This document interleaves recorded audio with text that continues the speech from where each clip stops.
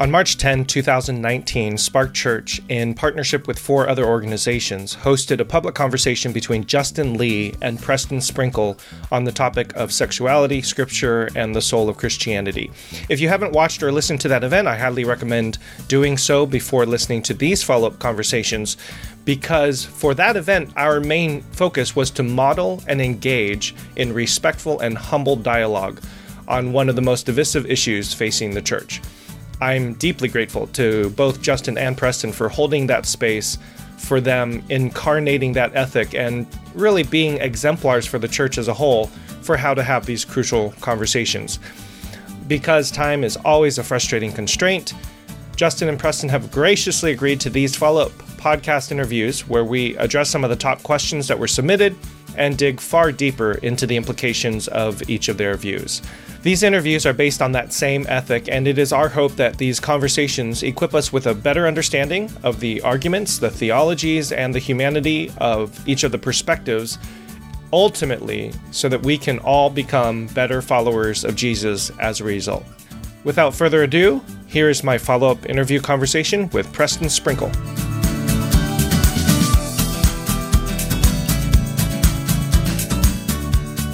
I thought I would just start off with starting where we left off with the Slido questions. Yeah. And kind of pick up where we left off from the event. And then from there, I'd really love to end on your overall general thoughts and feelings and reflections from it. I know you shared a little bit on your podcast already. Yeah. Which was, I've always appreciated your vulnerability and even kind of the sentiments that you said in the introduction of the releasing of that. So that was really cool. Yeah. But I think one of the key questions was the soul of Christianity, which was even a phrase that we kind of went back and forth on, asking what does that phraseology actually mean, and why is that in there? And I know there are a couple people, or at least one person, that asked, what really is the future of the church in all of this? So I think I kind of like to end there, but wherever you want to take it to, I'm totally cool. I'm really easy and flexible. So I appreciate that. Yeah. And so just for the record, I just glanced at the Slido questions, but there was a ton, but then I stopped because I said, I actually like the humanization of answering questions in the moment. Like when somebody asks a live question, and then the person goes back and prepares for a week, I just feel like that's a little bit inauthentic. So the questions that you're going to ask from Slido, I have not prepared a response. I'm trying to answer as if somebody walked in my room right now and said, "Hey, what do you think about this?" So, yeah. That's awesome, because I do have a document open here with just some thoughts that I had leading up to the event. So I do have that open. So I might say, well, you know what, let me, I'd actually have some more fine-tuned thoughts about that question, but I haven't thought through the questions ahead of time, if that makes sense. Yeah, that's totally cool. Yeah, I need a little more clarity maybe on that question with the soul of Christianity, or maybe you could, because that was your title. Would you be able to just give a 10-second, like what you were meaning by that? I mean, I think I know how I'd respond to that, but I just want to make sure I'm responding to the right question, if that makes sense. The general idea was a marketing ploy. When I'm thinking about an event of the size and scope that we were doing, I'm trying to think of something that captures a spirit and an essence, using some terminology that is broad enough to garner some feelings or captivate or resonate with a group of people. But so if I'm, really vulnerable and honest, It's all part of that. For me, and this is not going on the podcast, so this is off record. Okay. What you and Justin talked about after the event, after dinner, is the soul of it all. Yeah. The rawness, the emotion,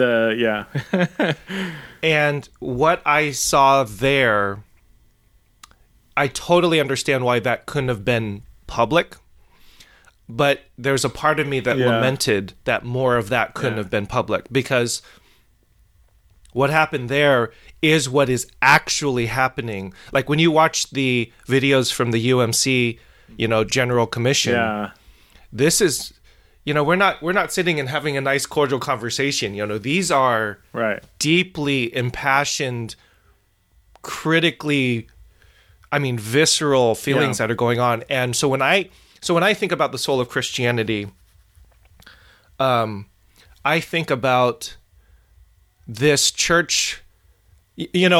Augustine said that the church is a whore and she's my mother, right? I feel like we're not too much different from that particular time. I have not left the church. I'm still a pastor. I still call myself a follower of Jesus because that movement is so, from everything that I've read and everything that I've studied, everything that, we've participated in, this is a radically revolutionary movement that has that not only upended Western civilization but set the foundation for Western civilization, right? So we have all of that, and at the same time we are factionalized, we are split, we do not talk to one another. And that's super helpful. Is this not being recorded then? My response, or just your caveat earlier? I'm recording right now, so we can splice in. I just wanted to make sure that you knew that I wasn't going to put in whatever. Nothing will go public that you don't want to go public. That's all. Okay. But we can totally put this on the podcast. I think people would appreciate a very raw conversation certainly. Like this, actually. So let me just give you some running thoughts on. Really, the question has to do with what is the significance of this specific dialogue, this specific, I'll call it an issue. I've already publicly critiqued calling it an issue, but this topic, these ethical questions are obviously among some of the most pressing ethical questions facing the church today. Like, I don't know how anybody would disagree with that. Obviously, questions surrounding sexuality and gender cut at fundamental aspects of our humanity, especially the gender conversation. And while we are much more than our sexuality, and sexual ethics isn't everything, it is a very significant strand in the Bible. It's you can't be a Christian who believes in just some level of biblical authority, not even like a real fundamentalist view. But if you draw some authority from the Bible and you look at how frequently people are committing sexual immorality, or how many times God or the prophets or apostles are calling people to sexual integrity. I don't like sexual purity brings back the whole movement in the 90s, but so these are clearly major themes. So in terms of Justin and I don't even want to make it about Justin and I. The positions that Justin and I represent, they are. Well, let's just say, if I'm right, no, not me. If the position that I believe is correct is the correct position, then that means that Justin is actively advocating for sexual immorality in the church, and the New Testament does not treat that lightly. Like, that is a very significant thing that he's doing, and is is like, wow, like that's not treated lightly in the New Testament. If Justin's view is the correct view, then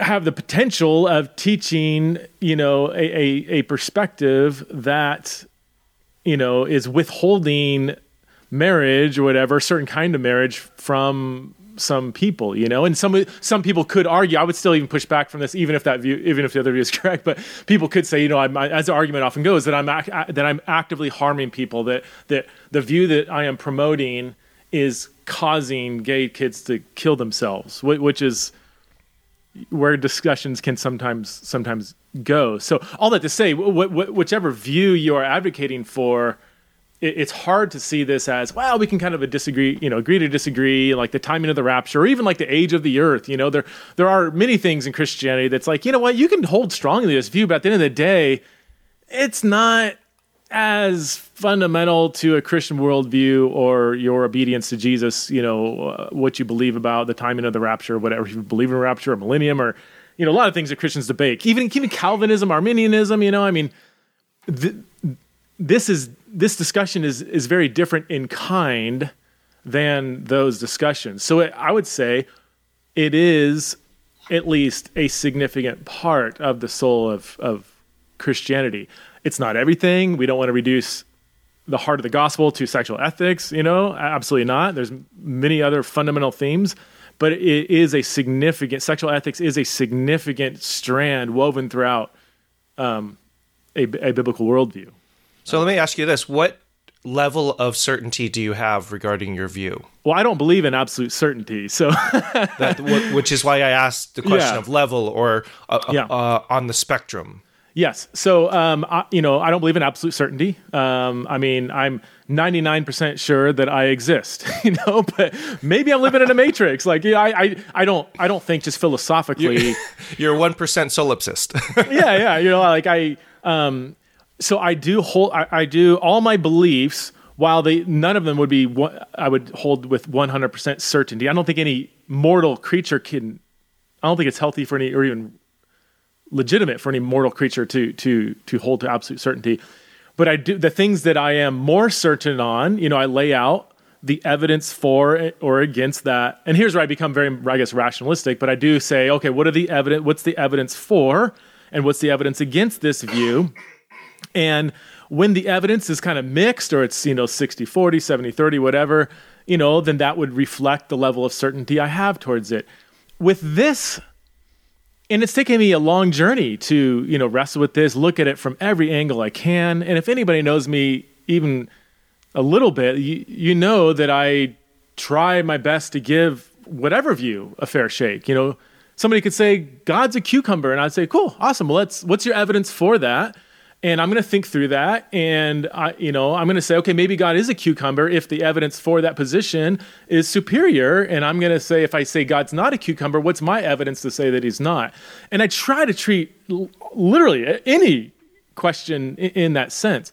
When I've done that with this topic, and again, the topic is sex difference part of what marriage is? When I say marriage, when we talk about the concept of marriage, is sex difference built into that very concept, or is it not? As I draw my authority from Scripture through the lens of Christian history and tradition and all that, I see a lot of evidence for sex difference being part of what marriage is. I also see a lot of evidence both in Christian, just in the Bible, and also Christian ethics, and how the global multi-denominational historical Christian church, all the way from Coptic Christians to Greek Orthodox to Western Christianity to whatever, how the history of the church has interpreted these passages and these themes. When I look at all that evidence, I see I'll just say I see overwhelming support for what I call the historically Christian view, that sex difference isn't subsidiary or irrelevant or just descriptive of what marriages were in the Bible, but actually built into the very vision for God's design for what marriage is. And so I appreciate your logical outplay of that, and I appreciate your hedging. You didn't hedge. I appreciate your explanation on why certainty isn't a thing, because there's so much to consider. My question would be, and this actually goes to one question that was submitted. Sure. I'll ask the question, then follow up with my thinking on this. If biblical interpretation isn't obvious, is it worse to err on the side of being overly permissive of sin, or to pharisaically add laws that burden people?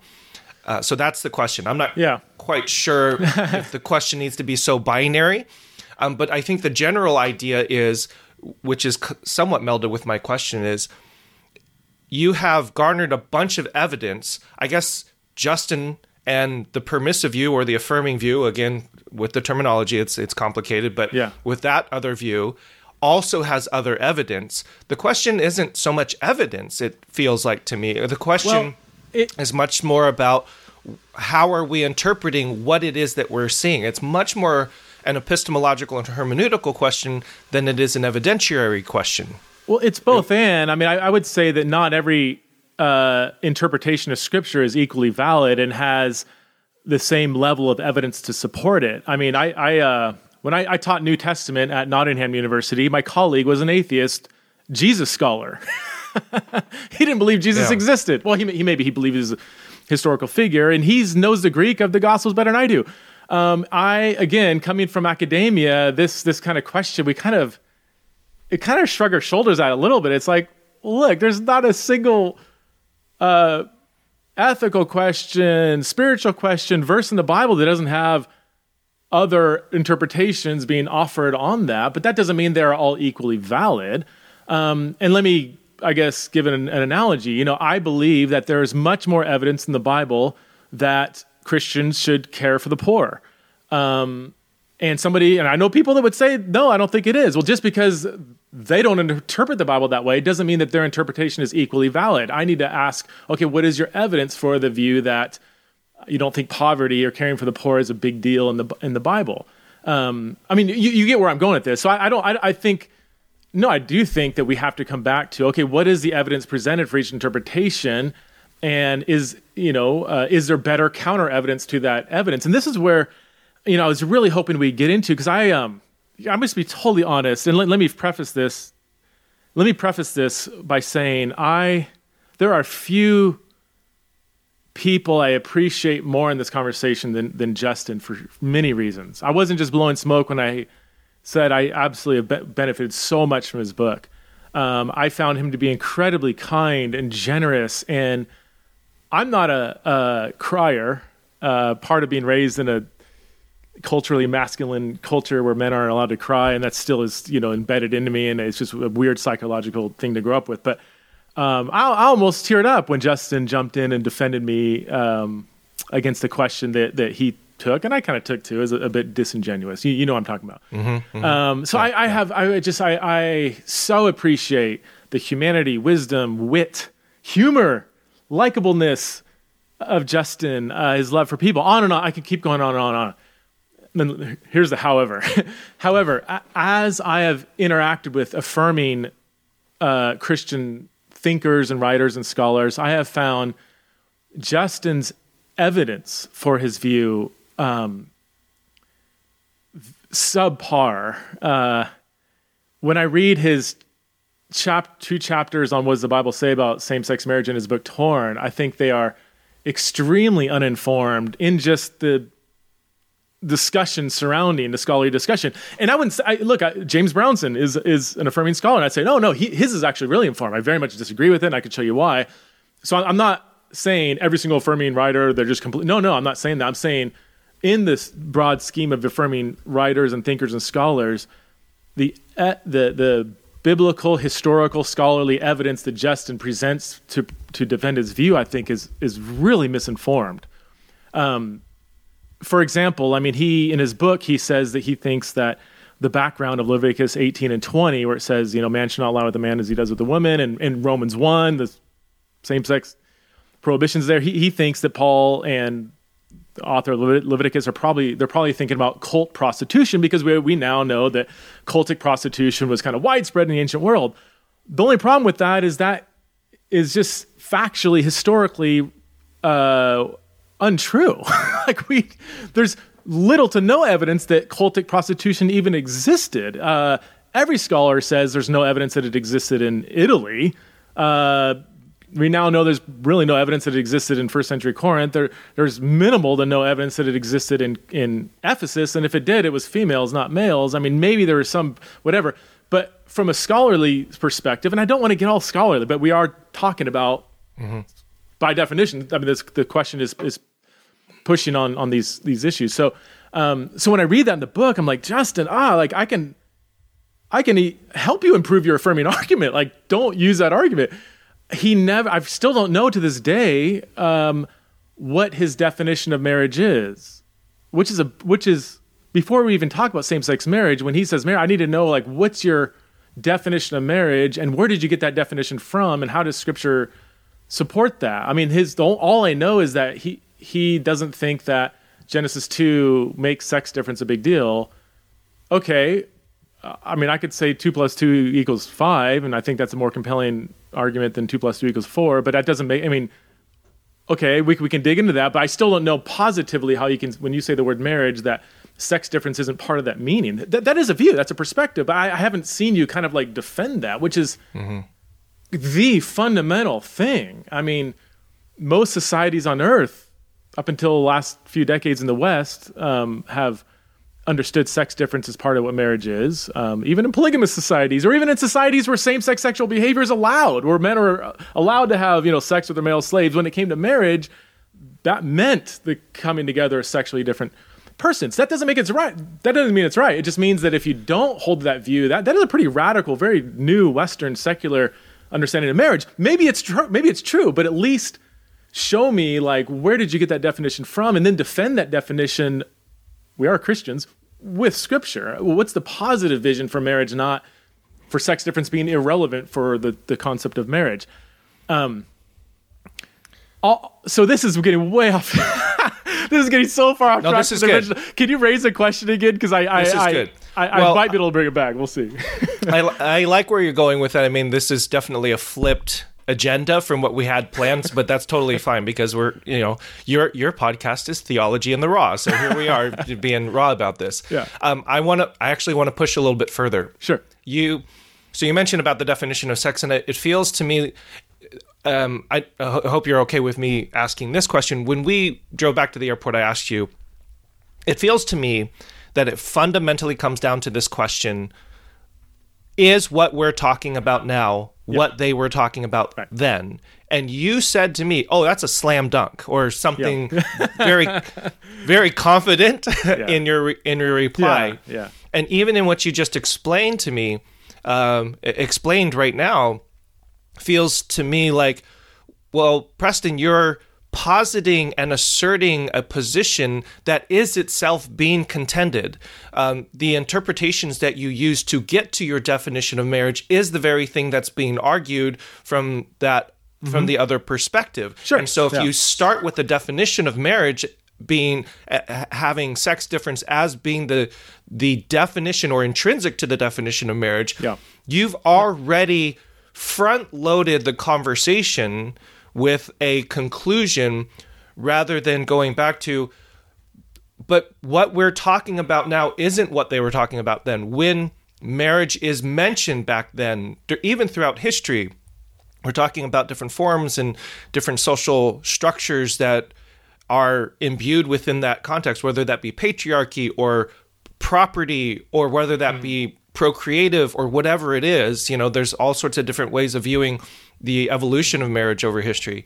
So I think that's a little bit of the question. So Brownson, we both of us are very thankful for his work because he's done a really good job pulling this up. Page 23, the more basic question is this: is anatomical and procreative complementarity really the basic form of moral logic that the biblical writers have in mind or assume when they condemn same-sex erotic relations? Yeah. So again, that's a much more articulate way of saying, is what we're talking about now what they were talking about then? Did they have the same things in mind? And the argument is, that's contrarian to your position, is it's not. Yeah.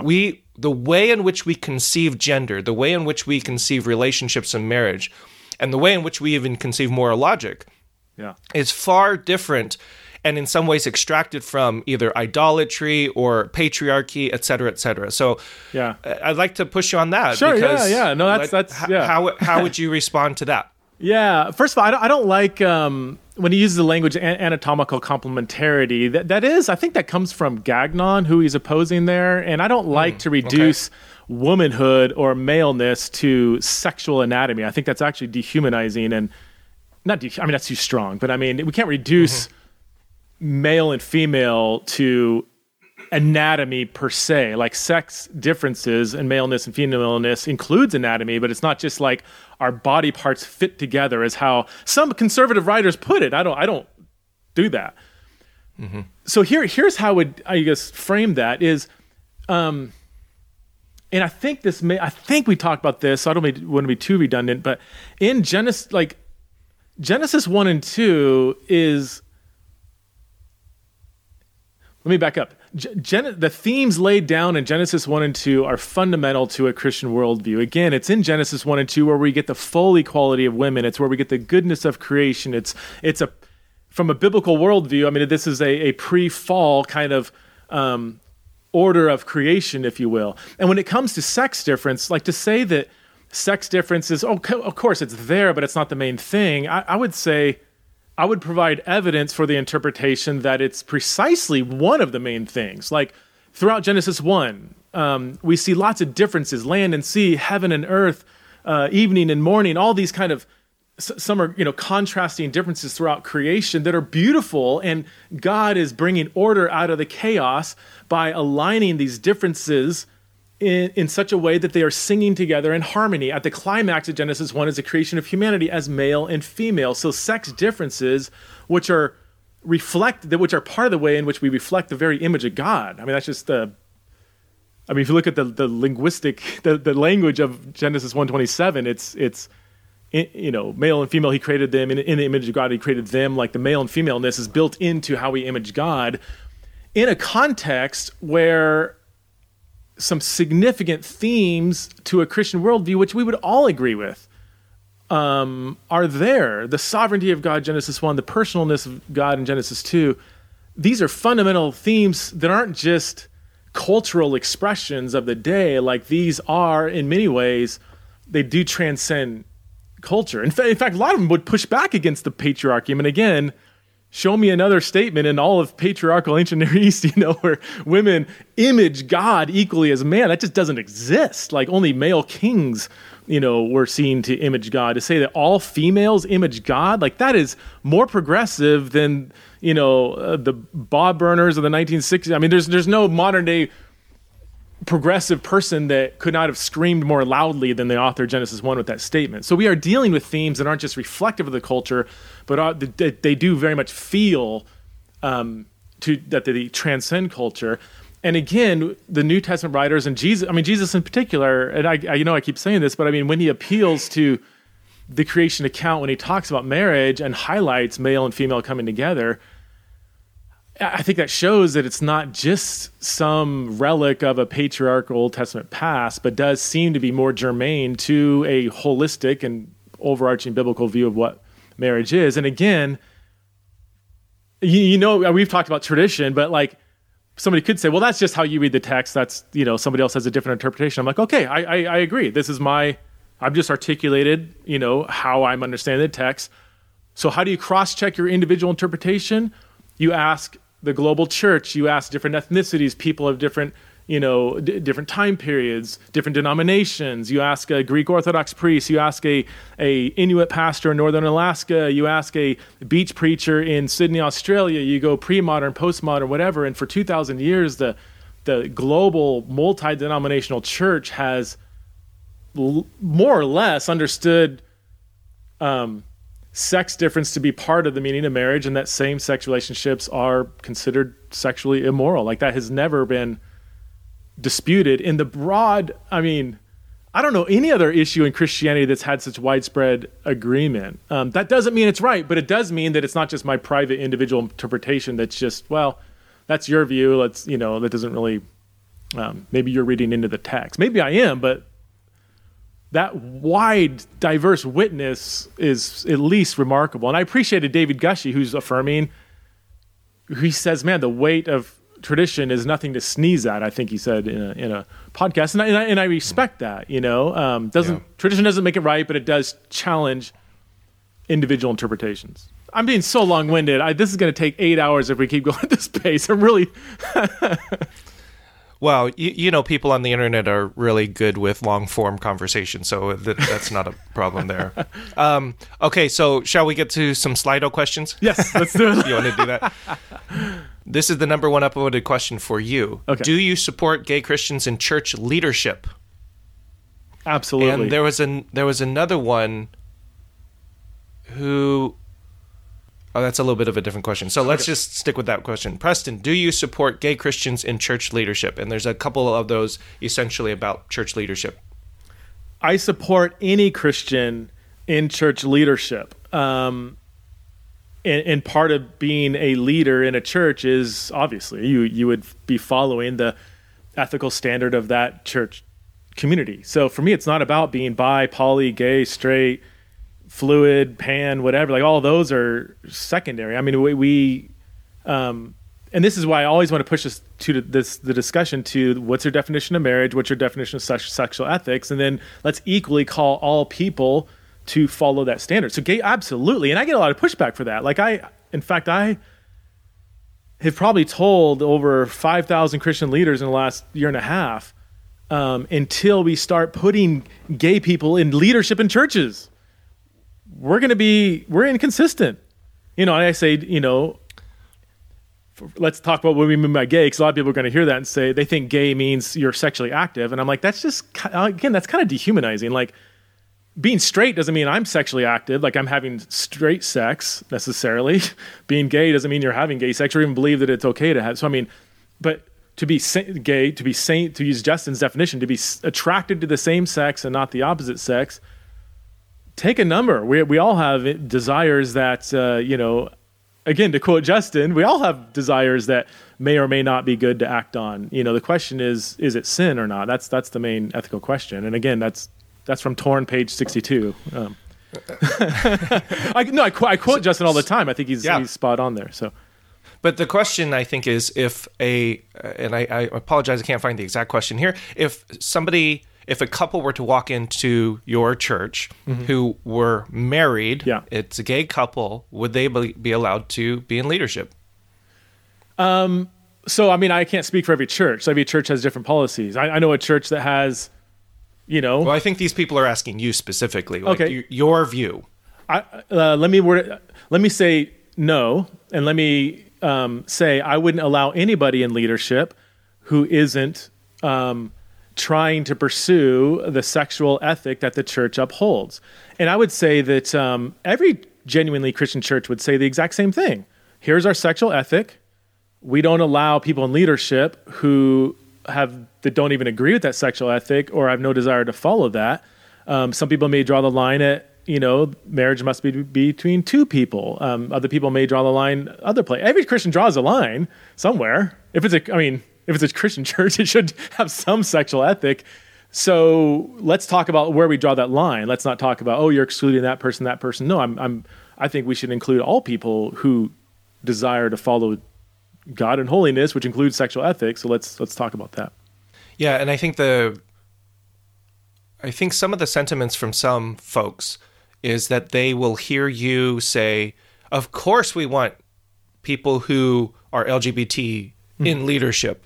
But what they're really asking is, if I hold to a different view and am in a different kind of relationship that is contrary to the moral ethic that you are positing, then the answer is actually no. Right, yeah. But I would say LGBT... And in many ways, you're being consistent. Yeah, and we all are. It's the way the question's framed. A lot of these questions can be framed kind of in a particular way, but right. I would say leaders of a church should believe in and be following the ethical standards of the church. That's kind of a yawner, right? I don't. So this next question might be a yawner too.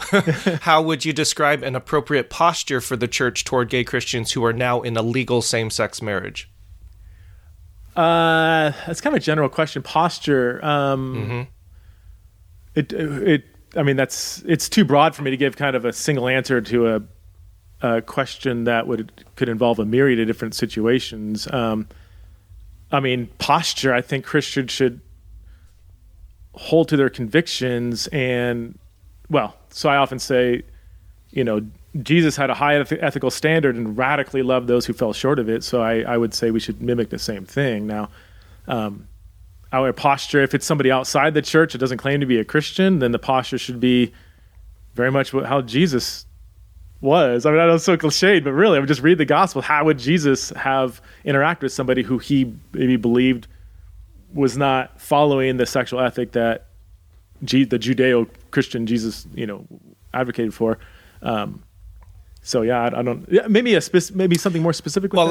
So one of the things that I've heard consistently is the phrase "expel the immoral believer" from 1 Corinthians. That if you have somebody who is blatantly, consistently, overtly violating whatever that sexual ethic is, you are to expel them.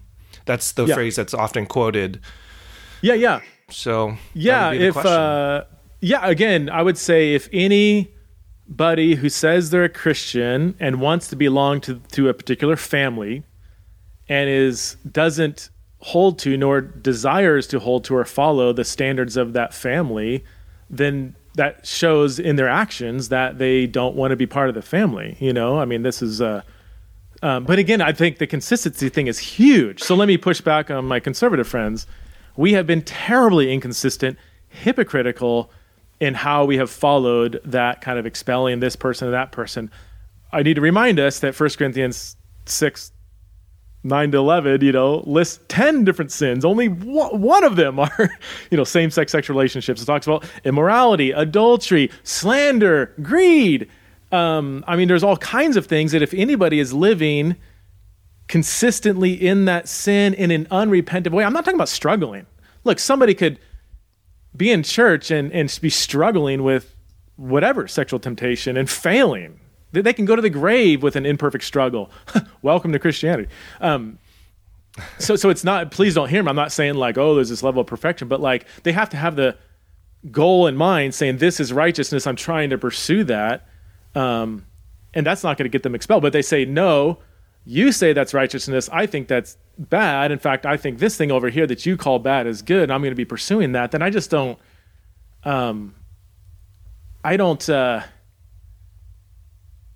if let's just flip it around. If somebody's at an affirming church and they're an open racist, and they keep making racist jokes and they actually think it's good, it's funny. And you say, look, racism is bad. You can struggle with it, but you got to at least acknowledge this is bad. If you want to be part of this community, we don't believe racism is good. And the person's like, nope, I want to keep being a racist. And well, then of course you would expel that person, right? Or help that person see that this isn't the family that they should belong to. They're not adhering to the values of the family and yet still want to be a family. You can't have it both ways. So I'm hearing the other side when you do that and share that particular analogy, the problem of moral equivalency, problem. Yeah.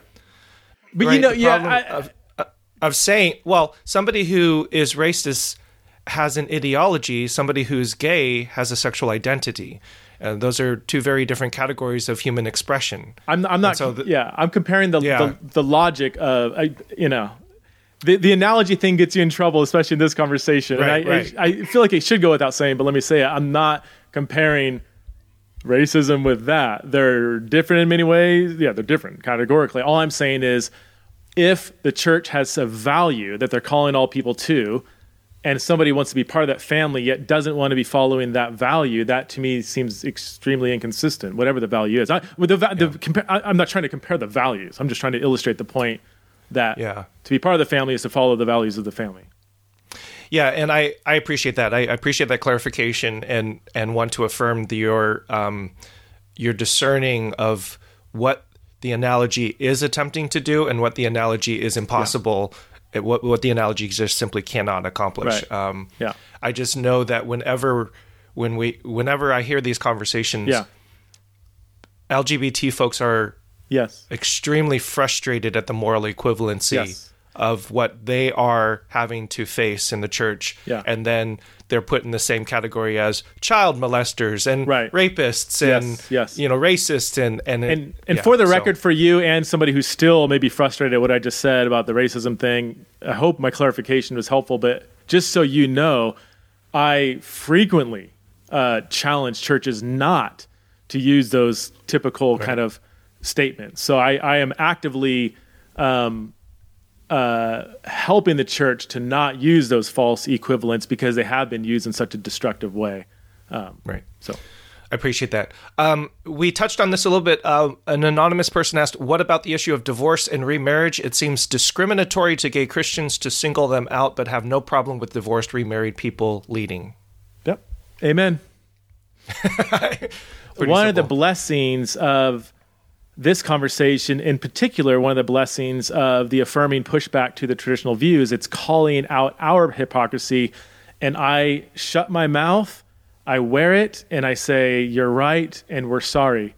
I've tried to live so for the person's asking me personally, I do try to live consistently, as best as I can. I'm not going to sit here and make excuses for all the churches that haven't been doing that. In fact, I frequently call them out. With the divorce is a little more tricky is in that you do have throughout Scripture much more diversity on the divorce question than you do with same-sex sexual relationships. Deuteronomy 24 allows divorce, really lenient. Ezra 9 and 10 commands divorce.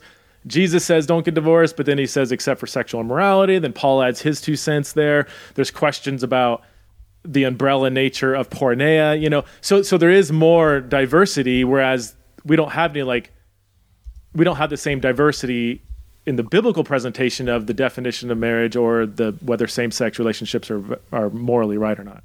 But again, yeah, if somebody gets unbiblically divorced and remarried and we're lenient on that, then shame on us. Shame on us. Yeah.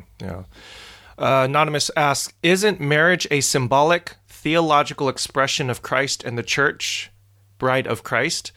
In what ways does the symbol presume biological sex difference? Yeah, Ephesians 5 and other passages, that is one presentation of marriage, is that it reflects in the Old Testament God and Israel, the husband and the bride, and the New Testament Christ and the church. That is one presentation of it. And I used to go to Ephesians 5, and I do think the Ephesians 5 analogy of Christ and the church is intrinsically intertwined with sex differences in marriage. There, I would say that particular passage is probably relying on just the assumed fact that marriage is between 2 sexually different persons. But yeah, to make the analogy work, I think sex difference in the analogy is part of what makes that analogy work. But I would say it would be a false dichotomy to say, well, isn't this a symbol between God and or Jesus and the church? Therefore, sex difference might not be a significant piece. I mean, 2 things could be true at the same time. It is a symbol of Christ and the church, and also sex difference is part of what marriage is. And I think both of those would be true from Scripture. Anonymous asks, what might be the first 3 things churches need to do to become true family, in quotes, to those who don't have family, gay or not? What work needs to happen now? Oh, gosh. Huge question, and this is one of my main passions right now is I think it's where do I start? I think the church implicitly and sometimes explicitly idolizes marriage and nuclear family in a way that doesn't reflect best case scenario, worst case scenario contradicts the radical statements with Jesus in particular, but also the vision for the New Testament church, that spiritual kinship is, one might say, on par with, if not takes the priority over biological kinship. So I think the first step churches can make is just simply to read Jesus. Like, I think they need to at least be aware of how we have implicitly absorbed this narrative that idolizes marriage and makes people feel incomplete if they are still single, especially if they're single of marital age. So I think just recognizing that, first of all. And then second of all, there's tons of little things like, church-wide family picnics, How does that make single people feel like they're not part of the family? Illustrations from the simple things like the pastor always giving sermon illustrations of, I was, and when you're with your kids and doing this, doing that, and using all these family illustrations, when, if we don't have a better theology of singleness, we are going to be profoundly irrelevant as a church when we now live in an age when more than half of the population of marital age isn't married and never will be. Like, how are you going to reach more than half of the population if they feel like second-class citizens in the church? So yeah, I don't know. I would begin with a lot of education. There's lots of books out there now. Breaking the Marriage Idol by Cutter Calloway, I would highly recommend. It just destroys it exposes how the church has absorbed this idolatry of family and marriage. I think we have absorbed a secular view of sex, that you can't live without sex. Our one little footnote is in most churches at least, wait until you're married. But we have no sort of positive vision for what is sex for, what is marriage for, how is it related to our flourishing as image of God bearers and so on, and what's the relevance of Jesus for that. And I think we need to not just say, don't have sex till you're married, don't have gay sex, good luck with that, but I think we need to set forth a positive vision for what is marriage, what is sex, and if you feel called to that, to marriage and a sexual relationship, then do you understand what that calling is for and should look like? So those are a couple things that the church needs to stop doing or adjust or augment. And I think part of the question, along with this next one, is what are some things that the churches could implement, do? What are some positive direction things? Elevating single people in the church, having leadership with single people, having gay pastors and elders. There's a lot of churches that wouldn't even hire a single pastor. It's like Jesus couldn't get a job at a lot of our churches. He certainly couldn't do our marriage counseling, because he's single. It's like I do these. Well, but he's God, That's hilarious.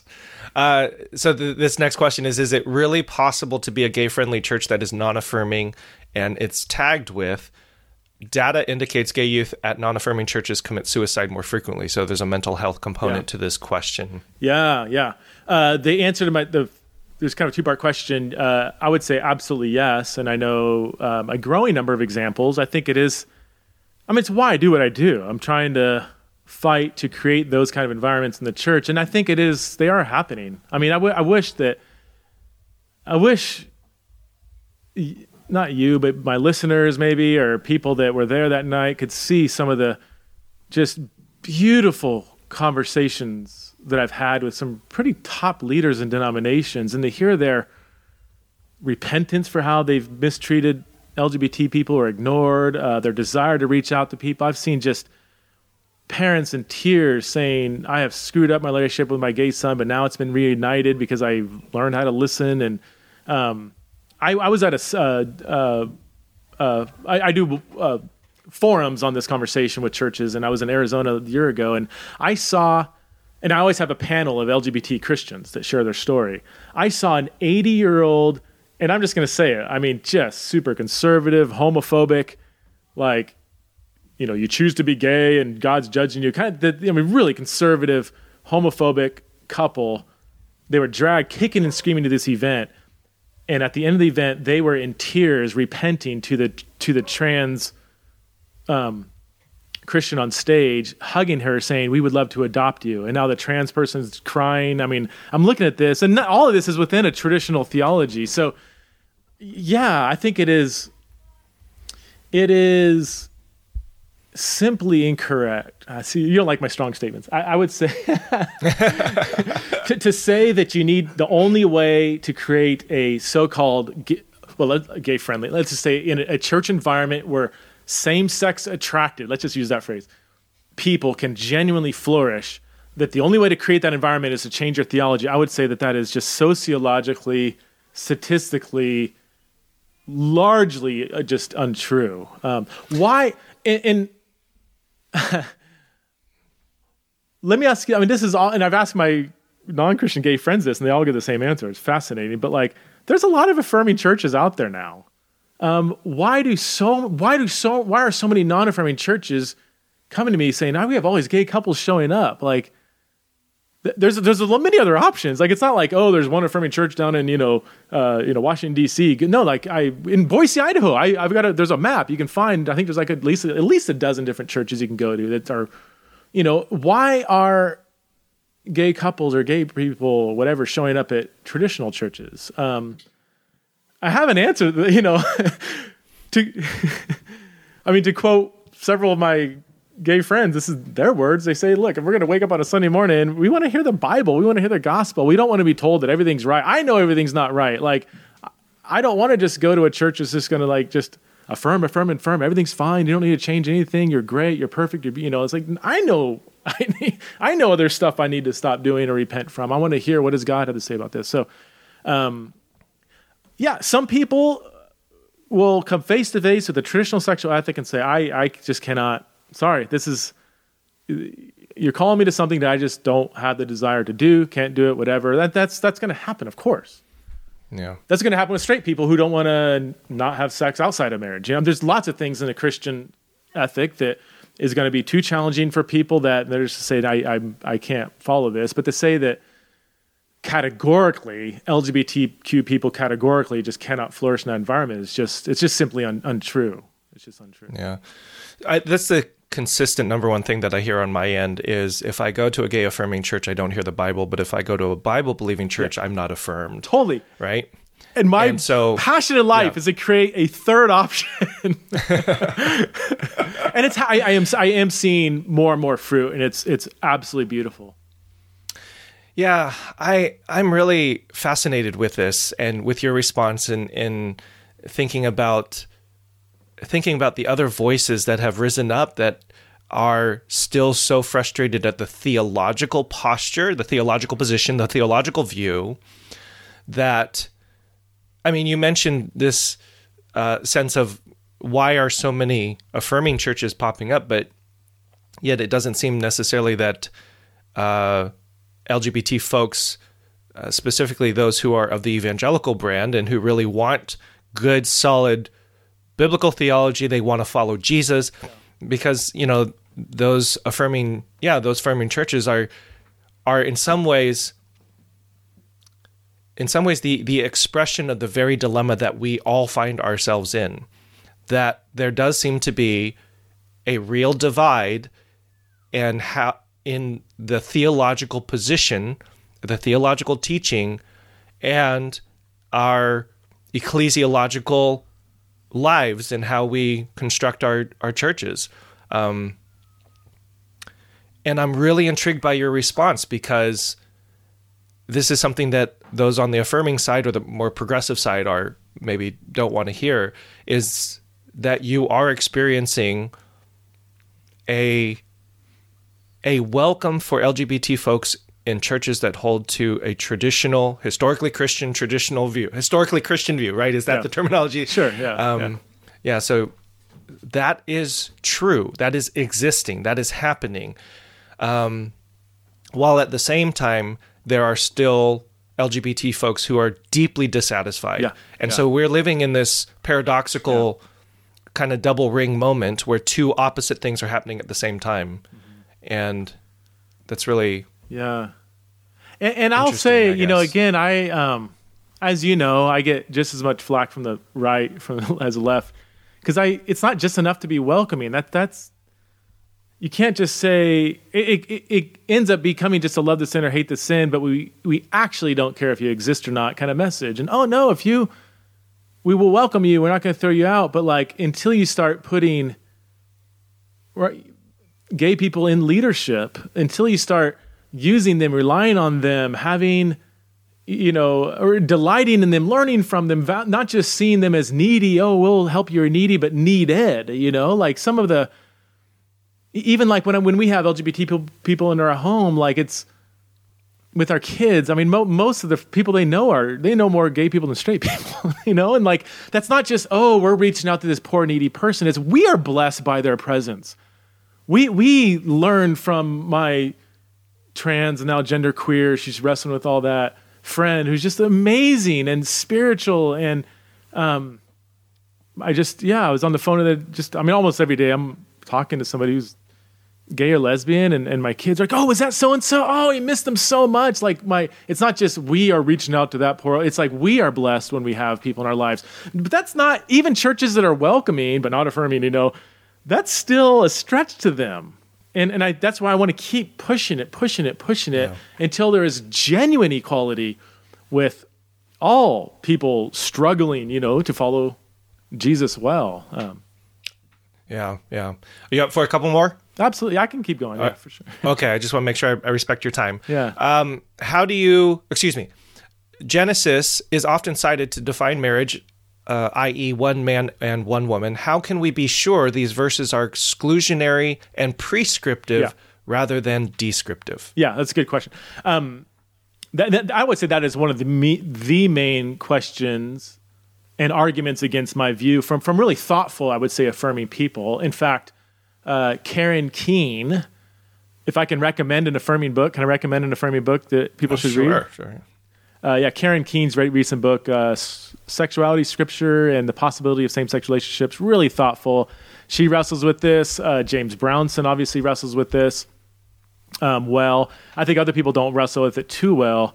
Mark Ochtenmeyer, The Bible's Yes to Same-Sex Marriage. You don't see my shelf here, but I've got like 60 books on here that are all on sexuality behind the screen. So if I look up, I'm looking to like pull it off. Anyway, I thought his argument was really bad. He basically says that, Genesis 2 is talking about equality, not difference. Or because it's talking about equality, it's therefore not talking about difference. And I'm like, that is just a blatant false dichotomy. Like you can't just show that it's talking about equality and say, therefore it's not talking about sex difference. You have to show that it's talking about equality and not sex difference. So setting forth a positive reading in Genesis 2 of equality doesn't therefore in and of itself mean that sex difference isn't also at play. Why do I say it's prescriptive and not descriptive? So here again, I'm going to get super analytical and say I'm going to give you the evidence for this. Number one, Genesis 1 and 2 from a biblical theological perspective is designed to be prescriptive. And again, we can cite, as I've done earlier, a whole host of other things laid down in this passage that simply are fundamental to a Christian worldview. And sex difference in marriage, both implicitly in Genesis 1 and explicitly in Genesis 2, is woven into that fabric of God ordering differences in creation and bringing them into unity with each other. And marriage is one picture of that. So that would be kind of a broad reading and just understanding the place of Genesis 1 and 2 within a biblical theology. And I went back a while ago and read a bunch of different scholars from conservative, moderate, to very liberal. They were looking at Genesis 1 and 2, and they all basically said the same thing. Some of them didn't even believe Genesis 1 and 2, but they said Genesis 1 and 2 is foundational for a biblical worldview. Whether you believe it or not, it's a different story, but like it's just designed for that. So it's not really a debated statement. The language of Genesis 2:24, okay? So in 2:18 to 2:23, you have Adam and Eve, very situational. But then in 2:24, it makes a generalized statement. Therefore, man, generically, will leave father and mother, be joined to his wife, and they shall become one flesh. So it just a very language. And again, this isn't a radical statement. You can look at any commentary. I haven't checked them all, but look at a commentary in 2:24, and they draw attention to the shift in perspective. This isn't just Adam and Eve describing what happened, whether it's literal or not. It is making a prescriptive statement. And then we still need to cross-check that. So my third piece of evidence, so one is just the nature of Genesis 1 and 2. Two is the specific language of Genesis 2:24. Then we say, okay, does the New Testament draw upon this and make it normative? And I think we see that explicitly in how Genesis 2:24 is cited in the New Testament, both by Jesus in Matthew 19, Paul in Ephesians 5, and others. And the historical church has understood that also. So it's not just me reading into the Bible what I want to see. How do you reconcile the idea of a loving God with one who commanded for those practicing homosexuality in Leviticus to die? Is this how God feels about me? Oh gosh. If I hope that questioner is listening, and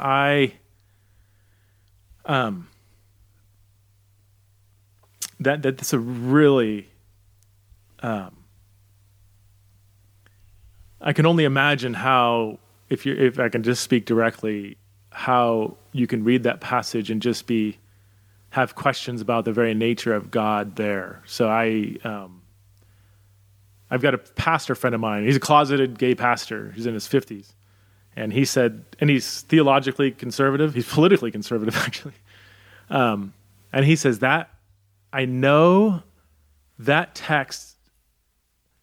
Well, the abomination language, it's kind of different, but he's like, I know it doesn't mean I'm an abomination, but I wake up every day feeling like I'm an abomination before God, even though he knows that's not true. And it's just, sitting with him, hearing him describe these texts that he actually believes in and how they still cut deep. It's taken me a while to try to resonate with that feeling, and I feel like I'm getting there, and it's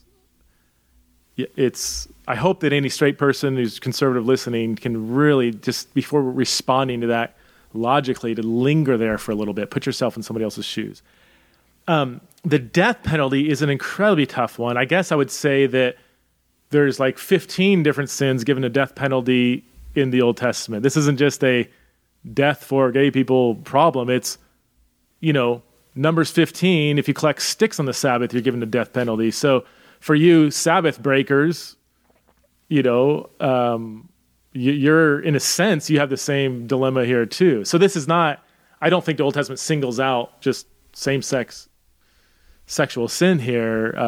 It's a greater problem. What do we do with these, like, death penalty for disobedient kids? I mean, so I do have a response to that larger issue of kind of these really tough statements in the Old Testament and death penalty. If I could recommend a book, Paul Copan, Is God a Moral Monster? Deals extensively with this in a very thorough, very, very good way. I'm a pacifist. I don't believe in the death penalty, period. So yeah, when I read the death penalty statements in the Old Testament, it causes me to say, God, I don't know what you were thinking here. Like, this is, so I can give you an answer. I'm not completely satisfied with it, but sure, there's death penalty that was prescribed or whatever, but we don't see any examples of them actually implementing that. That doesn't really satisfy me. I would also say from a Christian perspective, there's, Jesus, I would say, did away with the death penalty and the trajectory that you see through the Sermon on the Mount, the eye for an eye, tooth for tooth. He goes beyond that. So whatever we do with the Old Testament, the many different moral problems in the Old Testament, much of that is rectified in the New Testament, where that would be absolutely wrong. At the same time, living in sexual sin as a believer is not, I don't want to say like, oh, it's no big deal or whatever. Like, no, I do want to take that very seriously.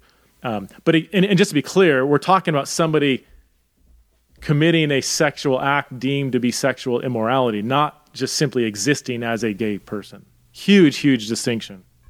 Could Justin and Preston express what's the worst that could happen to the church if it took the other's point of view as right and good?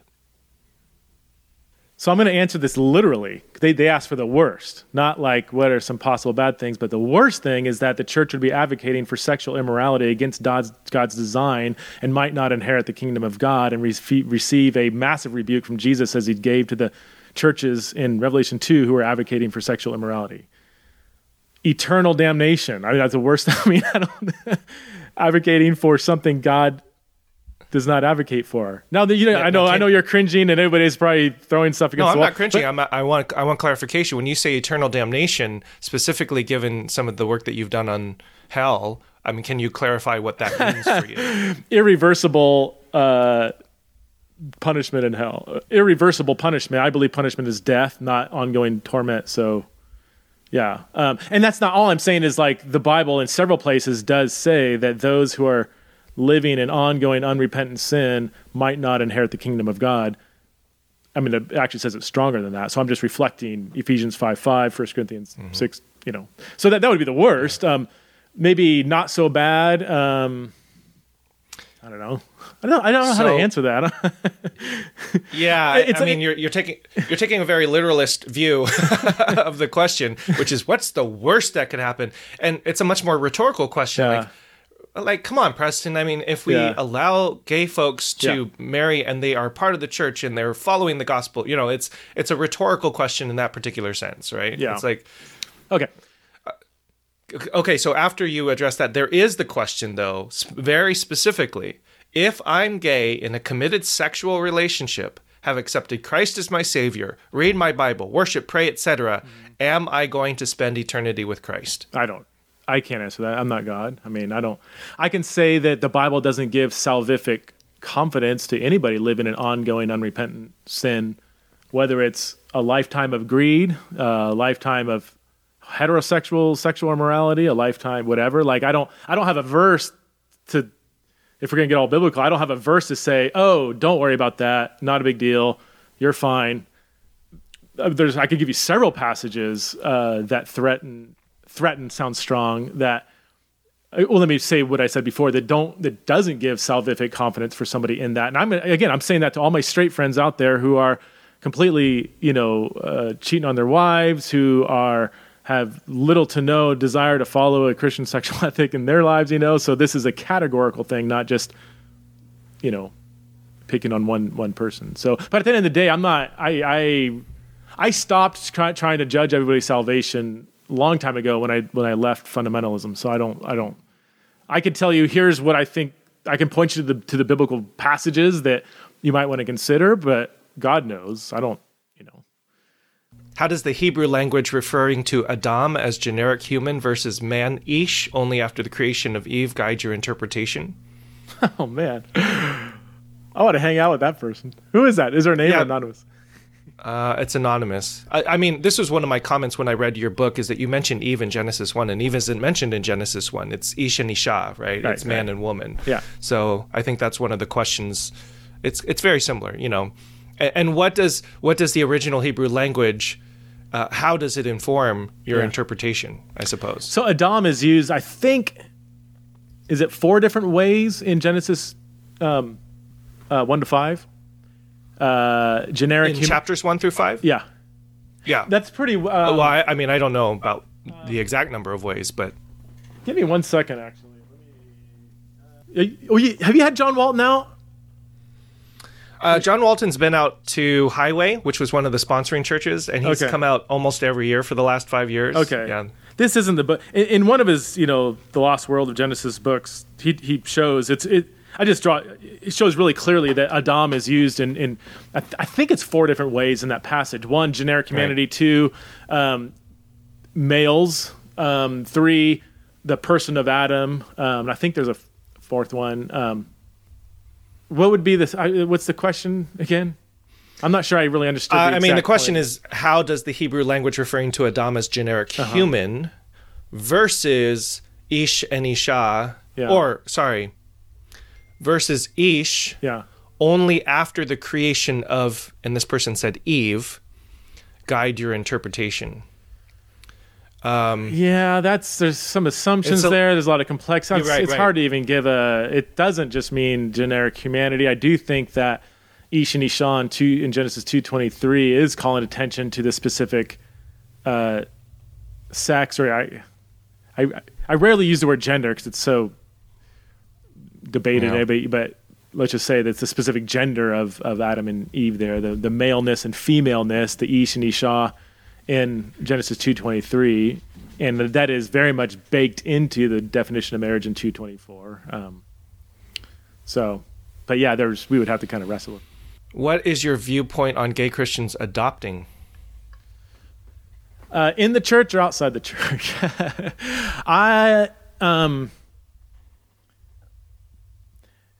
One of the few things that virtually all sociologists agree on, which is incredibly rare, is that generally speaking, kids fare better when raised by their biological mother and father. There's 98% of sociologists all across the board would agree. Like, this is not really disputable. Now, we live in a broken world where that doesn't always happen. Adoption is always a concession to the ideal, given the brokenness of the world that we live in. So I would say it's not. Let me give you another fact. Kids fare better in a family, generally speaking, than aging out of the adoption system. That is a hands down fact. So that's so for the conservative Christian or the traditional Christian, whatever, we have a dilemma here. All adoption is, by definition, a departure from the ideal, or a concession to the brokenness in our world. We also know that any family is better categorically. I'm not saying every individual family, but being somewhere in a family is better than aging out of the system in foster care or an orphanage or whatever. I've actually, I don't know where I would actually land on that, honestly. So I would say that statistically, kids would fare better with mental health, with grade point average, with lower suicide ideation if they are in a family, especially obviously if it's a loving family, than aging out of the system. So pragmatically, I want to say, if there's no male-female couple that wants to adopt this kid, then pragmatically, you can say that it's better for a gay couple to adopt them. I do think that sex difference is, I want to choose my words really carefully here. I do think that sex differences between parents as part of God's design is good for a child to be raised under. Like, I don't think it's insignificant that a child might not have a mother and a father, a male and a female in the house. And I do think there is a good deal of sociological evidence to support that. Although that would be a little more disputed. I think there'd be disputes on that. And then we can question whether the disputes are ideologically driven or not. But I think there is good evidence to say that kids would fare better, even in an adoptive home, that they would have a male and a female raising them. So, yeah. So I know it's not, I'm still wrestling with that question because I've walked with adoption agencies through this very question, and it took me deep in this rabbit hole. And I'm like, man, I don't think there's a clear, even if, again, assuming that we hold to a historical Christian view, from our vantage point, I think it's super complex. Yeah. I want to ask you a question of my own. Okay. It's been widely said that Jesus didn't ever mention homosexuality. Yeah. And I would like your take on the Genesis 19 passage, very specifically, and for those who aren't, you talking about Matthew 19 or Genesis 19? Yeah, Matthew 19, okay. The marriage, immediately after the marriage passage, where he references, the creation and Adam, and therefore what God has joined together, let no one separate. This beautiful image of the joining of two people. Verse 10 starts, his disciples said to him, "If such is the case of a man with his wife, it is better not to marry." Yeah. But he said to them, and here's supposedly Jesus quoting, "Not everyone can accept this teaching, but only those to whom it is given." Yeah.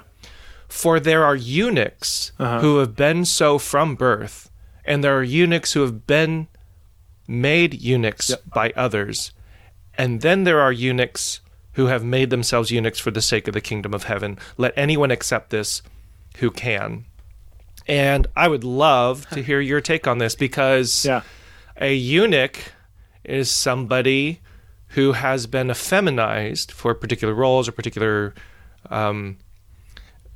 religious or cultic reasons, which would seem to be an indication of a different sex or gender role or identity within the community. And you might disagree with some of my presuppositions here, but the references that some have been born this way, I would really love your response, Dr. Preston Sprinkle. I've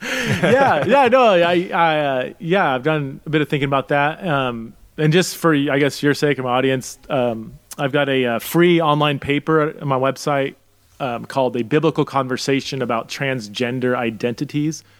And I have a page and a half kind of interaction with this very question. What's the significance with the eunuch in Matthew 19:12 with regard to modern day questions about transgender or non-binary identities?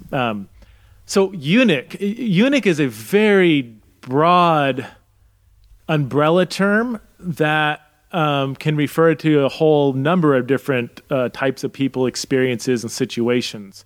The one common denominator among all eunuchs is, number one, that they are biologically male, and number two, that they are infertile, most likely through castration or some sort of abnormality in their birth. The eunuch from birth probably has some sort of abnormality in usually his testicles or whatever, that would affect his fertility, which is why Jesus holds out the eunuch as a symbol of singleness. Like in the context, when they said not everybody can accept this statement, he's talking about divorce and marriage and all this stuff, and then he moves to go to the eunuch as an example of singleness and celibacy, that not everybody will get married. Let's look at the eunuch. So eunuchs were not, I don't know if there's any examples of eunuchs being married. They were typically not married because they were infertile in a culture where fertility was kind of a big deal.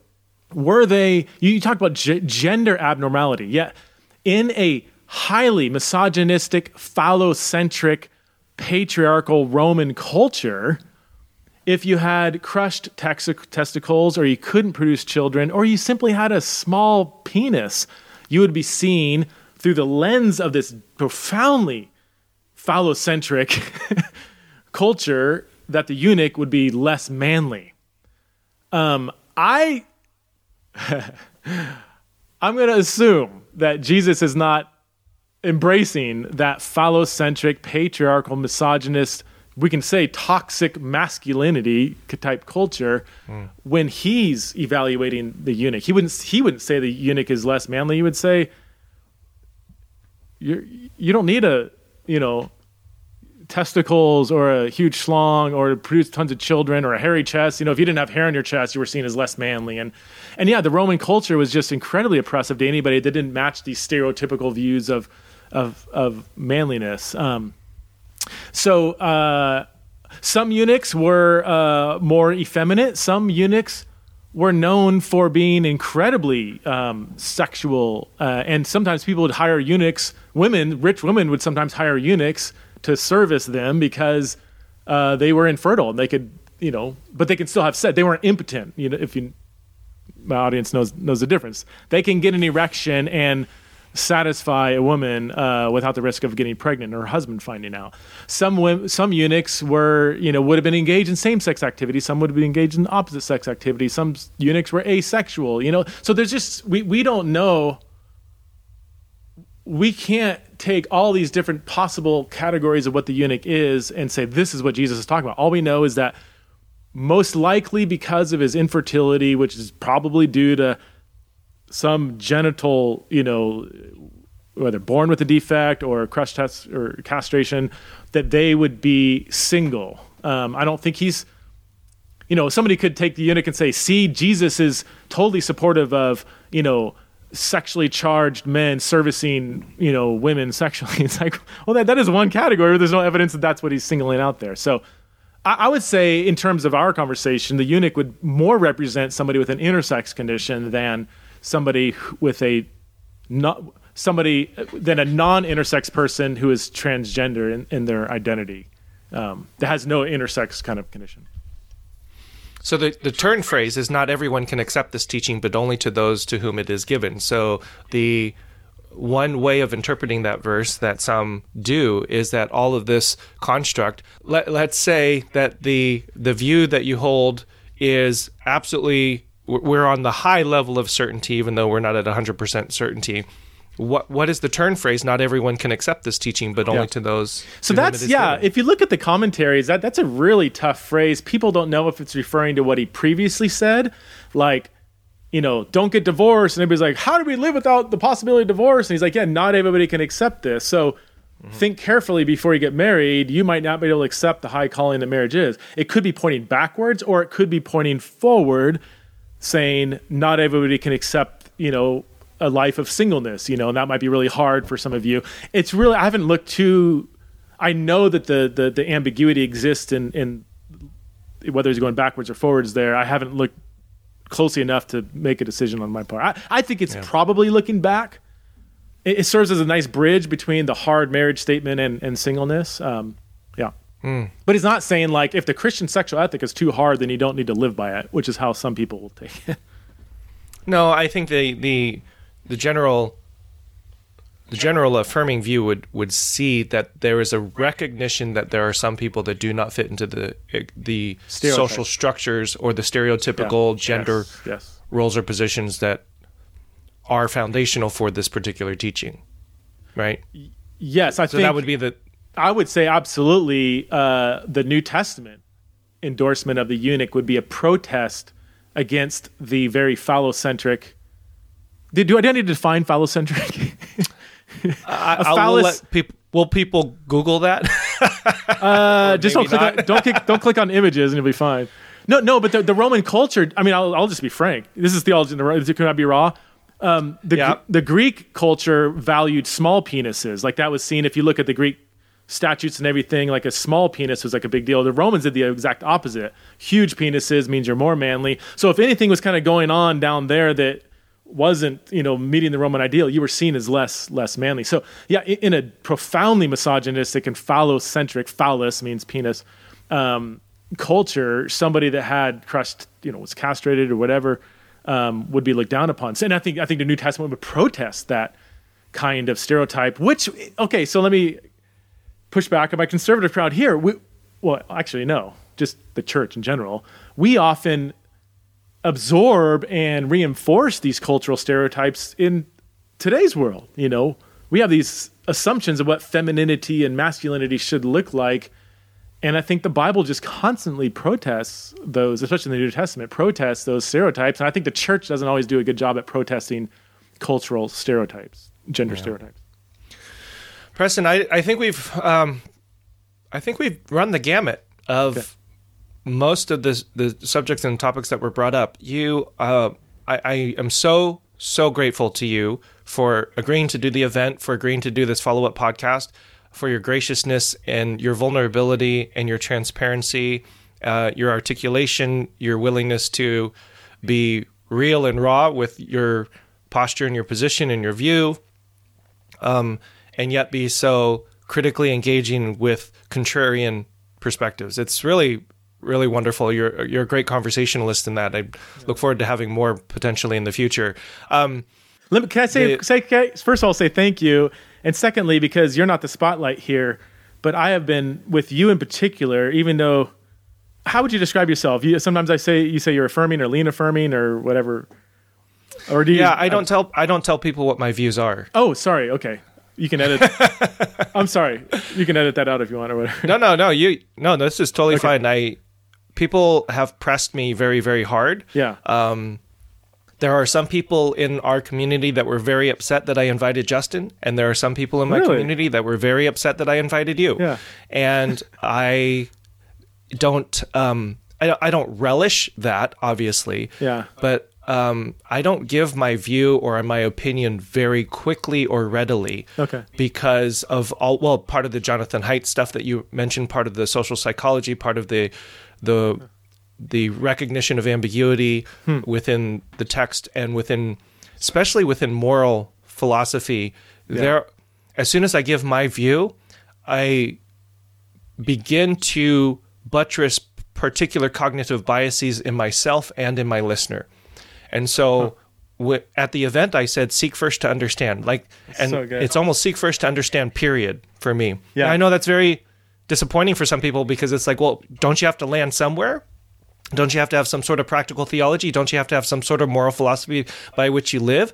And I say, of course I do. I don't always know exactly what they are all the time.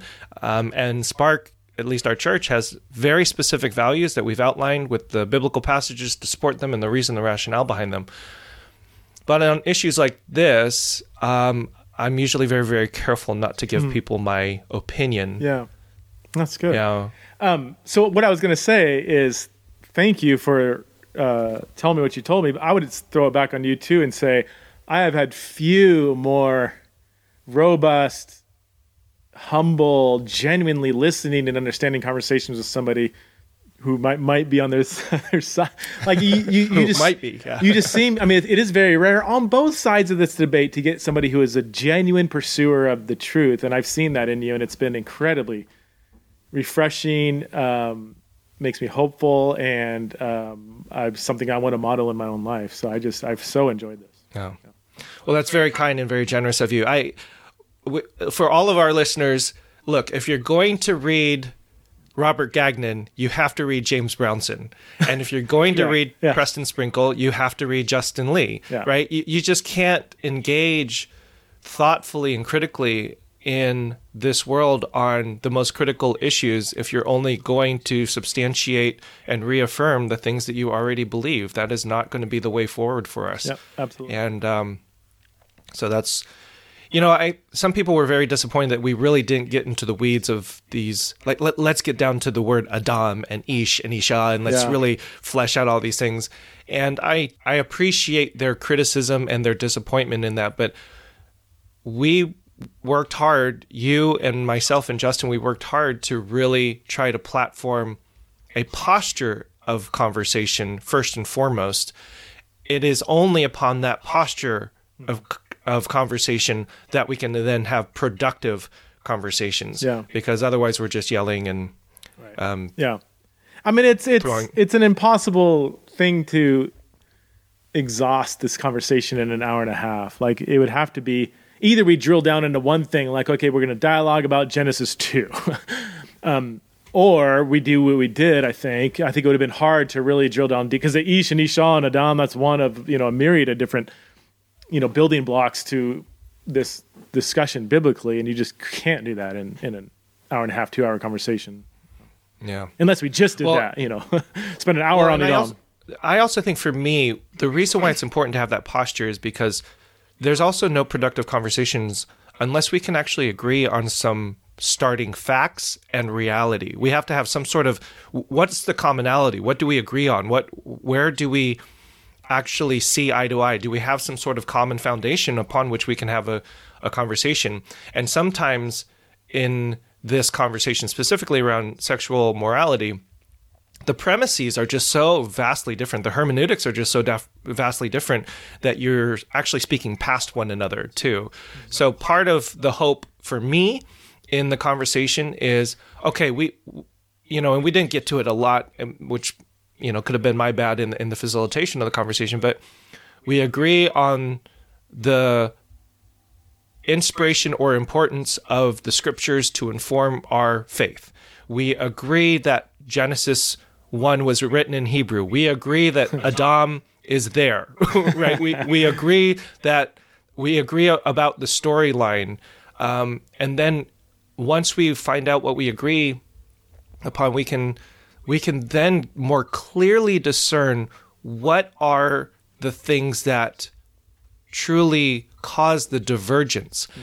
And I actually think that part of what we did in the event helped to elucidate that a little bit, because it really, if I can say this, there's a hermeneutical posture that seems to be the big dividing line, and disagree with me if you think I'm wrong on here. The affirming view reads all these passages, Matthew 19, 1 Corinthians, Romans 1, etc., with a very specific eye to the context, to all of the pieces of the puzzle that are also listed there, things like idolatry, things like cult prostitution. And again, there's, as you mentioned before, that some of that may be historically inaccurate. But the attention to the particulars, which greatly informs the hermeneutic. When Romans 1 is talking about same-sex relationships, you cannot separate that from the fact that it's also talking about idolatry. So that's one way of doing the hermeneutic. And I see the other side, which may describe your view, as seeing a consistent pattern and theme that is played out in various specific situations, such as Romans 1. So there's a general theme, the definition of marriage, that is the definition, and the deviation of that then is laid out in a variety of passages that we see. I hear you saying that more universal concept. Yeah. I hear you saying like the traditional view looks at the surface of the text, whereas the affirming view looks more behind the text at historical background. Well, if I could put it in these terms, I'm trying to be non-academic. There is an archetypal metaphysical framework: male, female, sex difference, marriage, and that archetypal metaphysical framework is what we see from the text, and therefore becomes the hermeneutical lens by which we view the rest of the teachings. Whereas an affirming view is going to look very deep into the specifics of the historical, cultural, and linguistic context to attribute whatever that metaphysical archetypal framework with additional elements. That's how I see most of this argument. That's what I see from Brownson. That's what I see from Gagnon. That's what I see a little bit from you and Justin. Help me manage I have to push that. back. I mean, I see Justin and I in particular, and all the, maybe say the more informed writers in this conversation on both sides, using very similar hermeneutic. Of course, I mean, it's first year in Bible college, you learn that, historical, grammatical, literary, reading of scripture, that the historical background is absolutely essential to understand the meaning of the text written by a person living in a very different era and time and so on. I just think that the historical evidence that is often brought to validate the affirming reading is at best insufficient, at worst just wrong, like unhistorical. Okay, so can we unpack some of that? Yeah, I would love to. Yeah, So I mean, just some audio, like patriarchy. So I was gonna say my whole background is in like my PhD is in Judaism. It's not even really in. I mean, it is a New Testament, but it's like my main world is the background material. And there's the thing is, there's several affirming writers. Like, I mean, Bill Loader is hands down the world expert on ancient sexual practices in Judaism and Christianity. He's written 8 or 7 scholarly books on it. He is the world-renowned expert, hands down. He's affirming. And he agrees with me on all the background material, saying you just can't say that there's no evidence of adult consensual relationship. You can't say historically that what Paul had in mind couldn't have been what we have in mind now. So, I mean, he's an affirming writer who's the expert who says... So how does he get to affirming? He just says that I don't think we should follow what the Bible says in this area. No, I mean, that's going to fly, right? I mean, no, I mean, he says, he would say we now know that there's, he would base it on modern day understanding of sexual orientation. We now know about sexual orientation. And so Paul didn't have those categories, but he would say that Paul is ruling out categorically same-sex relationships, whether it's exploitative or not, consensual or not. That's not, there's no evidence that Paul was limiting his critique to non-consensual. So the way he gets to affirming is by basically disregarding that the biblical teaching has authority in this area. Is that kind of how he says it? I don't want to put words in his mouth. That's how it feels to me. Yes. Okay. That there are certain things that the ancient writers didn't have access to, and that's why they said the things they did. But he wouldn't say Paul is only talking about a narrow type of same-sex relationship. So would you agree that even that is a hermeneutical jump? His view? Well, to say that, like you even mentioned there, that Paul in the first century wouldn't have had the same categories that we have regarding sexual identity or sexual categories, right? Did I hear you correctly in that? Yeah, that's his argument that we now know about this thing called sexual orientation that he didn't know about. I find that to be a little untrue. You find a pretty widespread... The Greeks had 7 different orientations depending upon how the stars were aligned. So I think there's an argument to be made that orientation, or at least some sort of birthed into a particular sexual identity, that was a widespread view in first, second century Rome. Yeah. So I guess but the question is it a hermeneutical jump to say he didn't have those categories, but he's still categorically prohibiting any potential future categories? I'm not saying that very well, but it's a hermeneutical jump to say that Paul was ignorant of the categories that we use today, but he is laying out a universal claim over sexual identity categories that would play out into the future. I'm not 100% sure I'm following you, but I would say it's an extrapolation. Yeah. In other words, so he's saying that same-sex relationships or same-sex behavior is, he wouldn't have thought about it in the same ways that we have with the American Psychological Association and the DSM and the ways in which we understand gender and the genetics. He doesn't have that, right? Yeah. But what he does have and how he does teach rules out any information or any additional categories that we would now attribute, such as intersex, such as anything from anything that we would identify as a sexual identity. Let me try to answer what you're asking. I would say that first of all, I don't think Paul would necessarily invest our modern day sexual identity categories with as much ethical power or significance as some modern day people do. So according to the APA, American Psychological Association, sexual orientation is, by definition, an enduring pattern of romantic, emotional, and or sexual attractions to somebody of the same sex. I don't think if we went to Paul, and this is my pushback to Bill Loader, and I edited the Four Views book that he wrote in, and we went back and forth on this. I said, I just don't see the sort of ethical movement in Scripture, or the ethical kind of like the underlying way that the New Testament does ethics. That if we went to Paul and said, okay, I know that you say same-sex sexual relationships are ruled out. I know that you have all kinds of categories in front of you. It's not just, slavery or rape or pederasty, like you're ruling it out categorically. But what if somebody has an enduring pattern of desire to want to commit the act? What do you think now, Paul? I think Paul would yawn and shrug his shoulders as a first century Jew and say, okay, so somebody has an innate biological desire to do something that's deemed sexually immoral. I don't think a first century Jew would say, "Oh yeah, okay, in that case, then." And so even that's what I'm saying is the hermeneutical jump.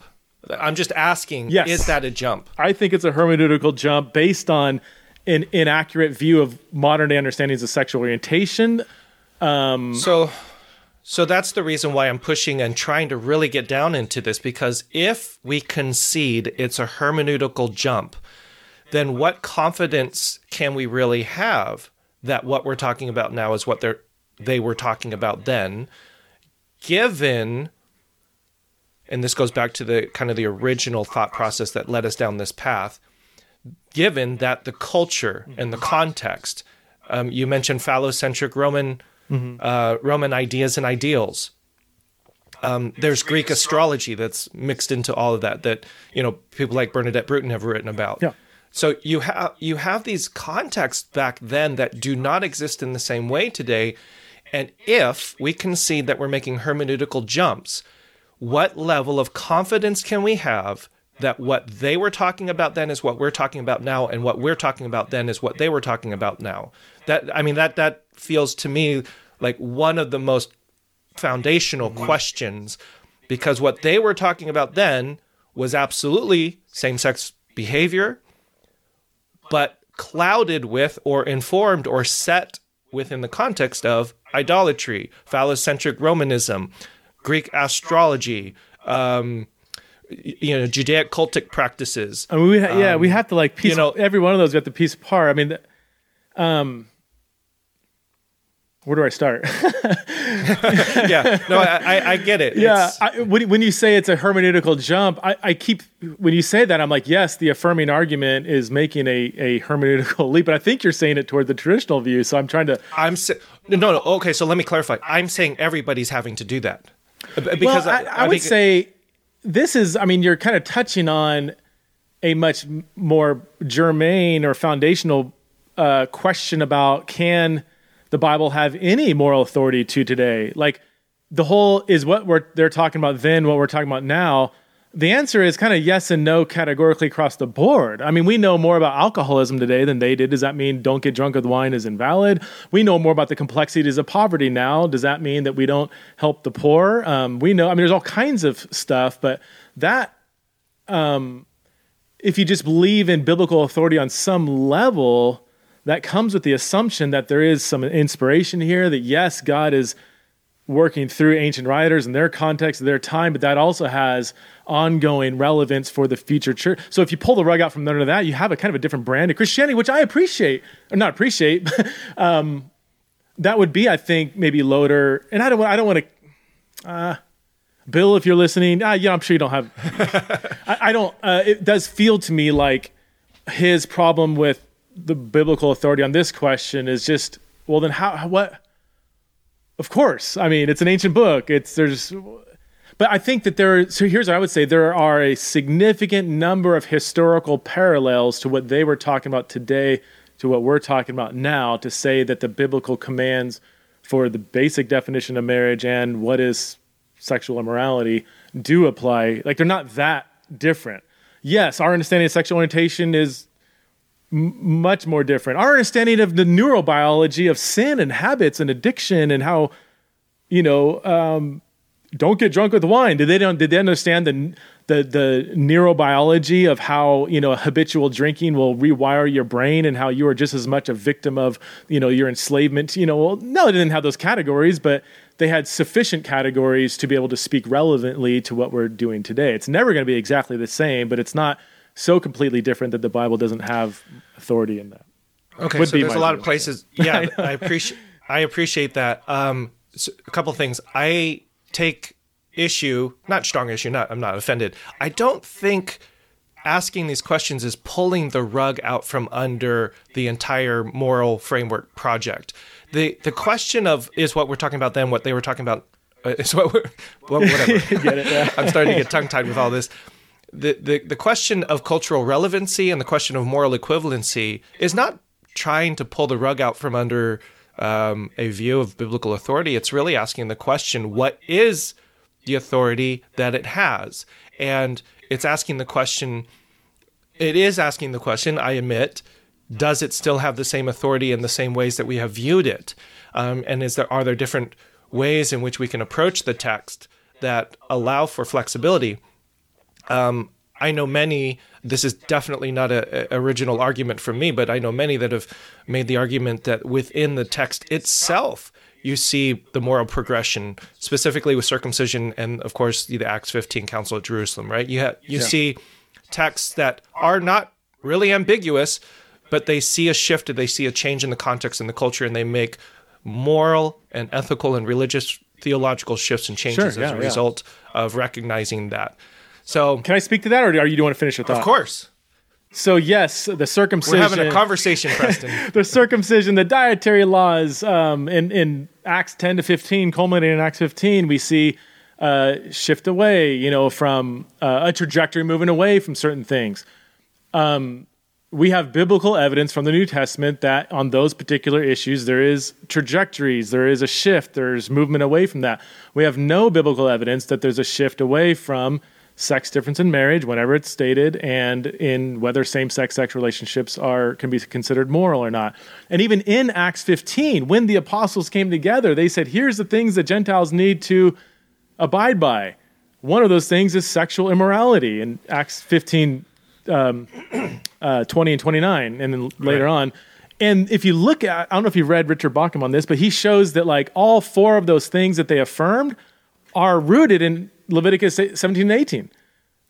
So that when they say sexual immorality, it is actually alluding to the end of Leviticus 18, which describes all these things as sexual. So they are, it would very much work against the affirming argument to appeal to that if they pay attention to Acts 15. I mean, it works completely against them in their favor. There's ethical movements all over Scripture with same-sex sexual relationships. There's no movement. In fact, there's rather clear reaffirmation in the New Testament.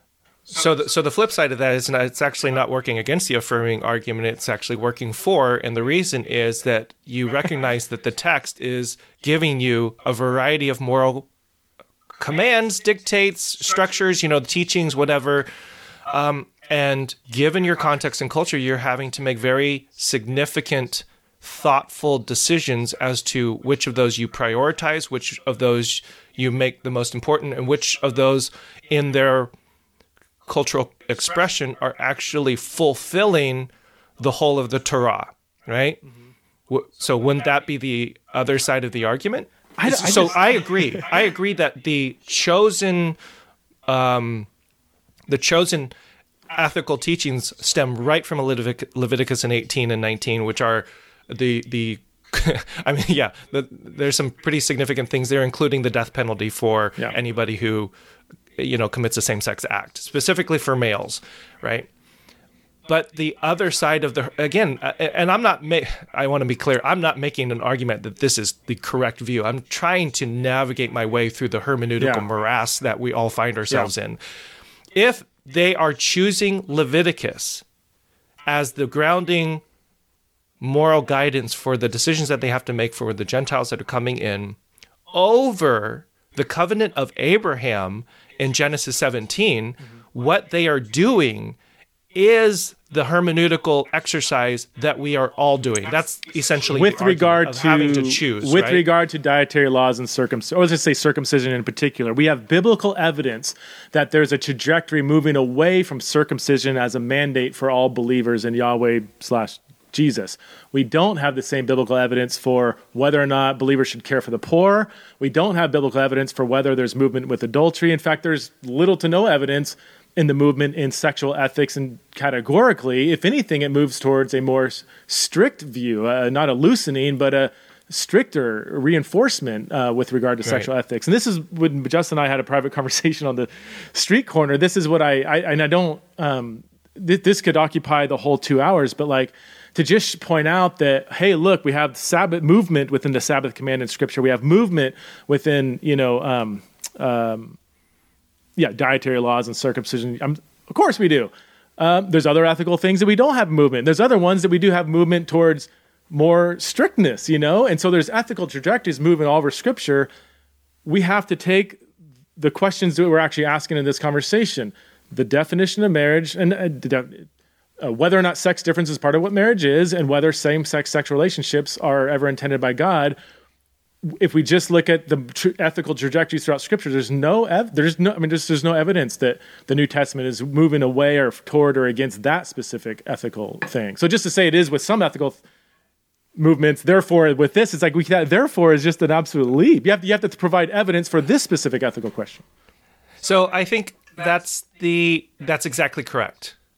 That would you agree then that with that explanation and with this last however many minutes of the conversation, we're all having to make those hermeneutical and ethical leaps? Because, so even if you say, okay, no, I heard you, I think I heard you clearly. Let me do good active listening and repeat to you what I think that I heard. Okay. The redemptive movement hermeneutic from William Webb, if we want to use that framework, we see in very specific ethical teachings throughout the Bible with very clear biblical teachings of progress or movement away from, or etc. And you can see that dietary, Sabbath, circumcision, etc. Because we do not see that regarding same-sex behavior, therefore we cannot apply the same hermeneutical framework upon that moral issue or that ethical issue. Yeah, Okay. So the converse argument would be, why? Why don't we? Why? Because just because you don't see, there could be hundreds of other moral or ethical things that we have to discuss that are advancing or changing or shifting and progressing. And the Bible is a very limited text, limited in the sense that it stops. There's a canon, right? And time and culture progress on. Why then does the progress and the contextualization of moral and ethical philosophy or moral and ethical theology only stop on the things that we see only in the Bible? Because that the other side of the argument would be that limits then any moral or theological imagination for myriads of other possibilities to emerge into future contexts and future cultures. And specifically with the sexual identity ethic or sexual behavior, the progress or the movement or the evolution of the culture may not necessarily match within the context of the canon of Scripture closing in the 4th century. I mean, consider that 400 years after Jesus, right? So you had 400 years of even that time of development. So the other side of the argument is watching developments play out and what makes the 4th century so special in the sense of, therefore, we can't comment or progress on any additional moral ethic. Doesn't the Bible give us a framework for how to do moral hermeneutics with these examples, and why can't that be applied to other moral and ethical issues? And I'm asking very sincerely, right? I'm not making an argument for. That would be the question. Why does it stop there? I mean, he went on to the canon formation. Sorry. I mean, it's all part of the history that which is why this is an 8-hour conversation. Yeah. And what I'm trying to get to, and I just need to stop and say thank you so much. I know this is far more time than we agreed to, so thank you so much. What I'm trying to get to is what are those grounding fundamental divergent principles? What are the things that keep us? What are the things that are truly separating us? And I see, at least from my understanding of your argument, is that there is a view of moral authority that the Bible has, and that view of moral authority it needs to be paramount in our hermeneutic. And then I see on the other side a view that says the moral authority that we see in the Bible gives us the pathway for how we even create moral hermeneutics in the first place, which then has a flexibility and a malleability, because we see that in the text, to then advance even into the future, so that the church in the 21st century has a framework in, Acts chapter 15 and others, where we recognize that there's higher priorities of commands. Jesus even says that there are greater and lesser commands, and in each particular time and context and place, we have to make these moral and theological choices. So I'm trying to figure out what's the divergence. And I see that, at least as my understanding, as the divergence of why these views will never meet. Because of that, that's what I want to understand. I want to understand, why is it that we can't come together? And does my explanation of why we can't come together, does that seem to make sense? We should have this conversation first, because there's so many. I mean, honestly, I might give some thoughts. I'm happy to, I kind of gave. Let me summarize my view, just so the audience can kind of maybe wrestle with it without us kind of tying the bow on it. But I think that's a good idea. Okay. So you already kind of summarized my view, and I think that's correct. That we have various ethical trajectories moving throughout Scripture. Some move from prohibition to permission, some from permission to prohibition, some there is no trajectory. I don't see any ethical trajectory in terms of whether God's people should care for the poor. I don't see any ethical trajectory, personally, this might upset my Republican friends, but whether God's people should care for the immigrant or the refugee. I see that consistent. We see obvious trajectories in terms of dietary laws and other things. When it comes to sexual ethics, there is little to no trajectory that we can kind of follow as a pattern that launches us into doing ethics in the modern day, in our world today. If anything, there's a trajectory moving from more looseness, like with divorce being looser in the Old Testament, maybe even sex outside of marriage might be a little looser. And I see the movement moving back toward the Genesis 1 and 2 ideal, that God's vision for marriage being one man and one woman, that the New Testament is striving toward, not away from. So I don't see any, when we look at the different trajectories, sure, they're all over the place. It's called discontinuity and continuity. It's an age-old, it's why we have dispensationalists and covenant. This is again, a Bible College 101 kind of thing. But when we look at the specific trajectory of sexual ethics as a whole, specifically the definition of marriage, same-sex relationships, we don't see any internal biblical evidence for saying that God is changing his mind on that. So that would be, maybe just let the audience kind of okay, we've heard kind of both sides and sort out. I would say, I think you might be right that at least with some affirming and some traditional writers that this hermeneutical question might be the crux. This is where I would say with a position like Bill Loader, who we agree across the board on what the Bible says about marriage and same-sex relationships. He just has a different approach to the role that the Bible plays in modern day moral authority. So this is why I so respect Bill. I'm like, you know what? I can totally live with that. I get it. And that's just a different approach to the Bible. And that, I think that's very consistent. I would kind of, I would have several other questions, but what I don't maybe appreciate, or what I'm very unimpressed with, is when people try to make the Bible, through historical background or whatever, give inaccurate evidence within the Bible, that the Bible itself doesn't actually support traditional marriage or condemn same-sex sexual relationships. Like, if you're going to be affirming, I would say do the Bill Loader thing. He's being super intellectually honest with the evidence. Don't try to spin the passages in a way that, you know, it just isn't historically valid to say, oh, it's talking about cult prostitution when there's no evidence that it existed in first century Italy, let alone Rome or even Mediterranean world. So, let me say that I completely affirm what you just mentioned, and this is actually part of Spark's ethic, part of our ethic, is that you cannot have these conversations if we're not going to be scholastically, intellectually, academically honest. And that's absolutely correct. So I completely agree with you. I've put, I don't know how many books in the wish list as a result of this conversation that we've had over the last couple of weeks. Really? Oh, cool. And I got some work to do, but I do appreciate that greatly, and it is irresponsible. And this is one of the reasons why I appreciate you. It is irresponsible for people to have this conversation and just make stuff up to support their view. So, and can I just say that happens on both sides?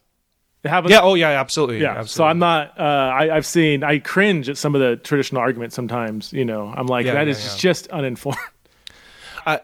If I don't mean to beat a dead horse, I heard you. I think even in your explanation with Bill Loader, it does feel like, and again, I'm trying to get my brain wrapped around this. The divergence is what is ultimately that view of the moral authority of the Bible. Yeah. And the divergence is a non-affirming view sees the moral authority of the Bible in its specifics, in the specific moral and ethical teachings that it gives. An affirming view or a progressive view is going to see the moral authority of the Bible giving them a framework by which we make moral interpretations in the first place. I think that's right. Right? That's the divergence. Yeah. And this is super helpful, actually, to pinpoint where, because otherwise we're just going to keep speaking past each other. Oh, yeah. I would say that I would say that Bill Loader's approach is I think people are. I think I've seen more and more affirming Christians go that route. I think because they've seen that some of these historical arguments are just invalid. So, for instance, I had a conversation. I had a terrible conversation on my part, not his. He did great, but with Brandon Robertson several years ago on a podcast. And I was, for whatever it's worth, I flew into London the day before. I was super jet lagged, late to the interview. My head was just mush. And I've listened to that interview, and it was terrible. Anyway, but in the disagreement between Brandon and I, Brandon's an affirming gay Christian, it came down to like Jesus and everything. And he said, and I think I quote, if I misquote, then I'll, correct it. But he said, it's pretty much irrelevant what Jesus believed about this. He would say like, yeah, of course Jesus thought all same-sex relationships were wrong, but that's to me, that's largely irrelevant. Even Jesus is in his own historical context, whatever, and he's blinded to know about orientation. I think that was his point. And I'm like, hey, I so appreciate that. Like that. But I think that is our view of kind of the authority of the Bible or even Jesus. I think maybe that needs to be talked about. But what am I trying to say? That hasn't been traditionally how the affirming argument has been made, at least from the 80s into the early 2000s. More and more I'm moving to that more the nature of authority. And I think that would be, I respect that view. I think it is more consistent and intellectually honest, even though I would disagree with, or at least want a dialogue about several, assumptions. Well, Preston, we should probably bring it to a close. And I need to, again, you spent far more time with me than we agreed to. I so appreciate it. I want to give you the last word. And if you have any summative thoughts or conclusions, I want to let you have the floor. Oh, man. I don't know what, so I just... This was really great, though. Yeah. I mean, it took us a while to get there, but towards the end, we really got.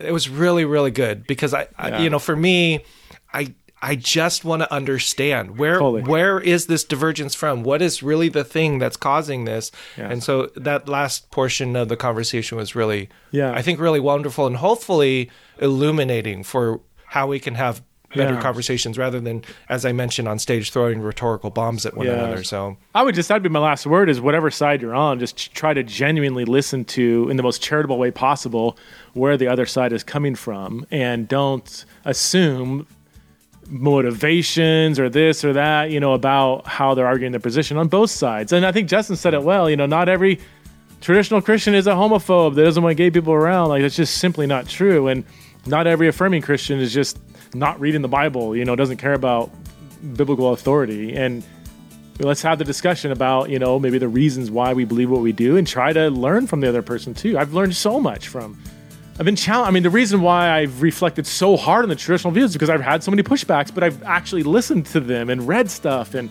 tried to dialogue with people. And it has, in my journey, reinforced my theological view more and more. But it came about through having, I think, genuine conversations with people. yeah. Awesome. Preston, thanks. You're amazing. I appreciate it. I really do. Thanks so much, Kevin, for having me on. This is still just the beginning of a long conversation.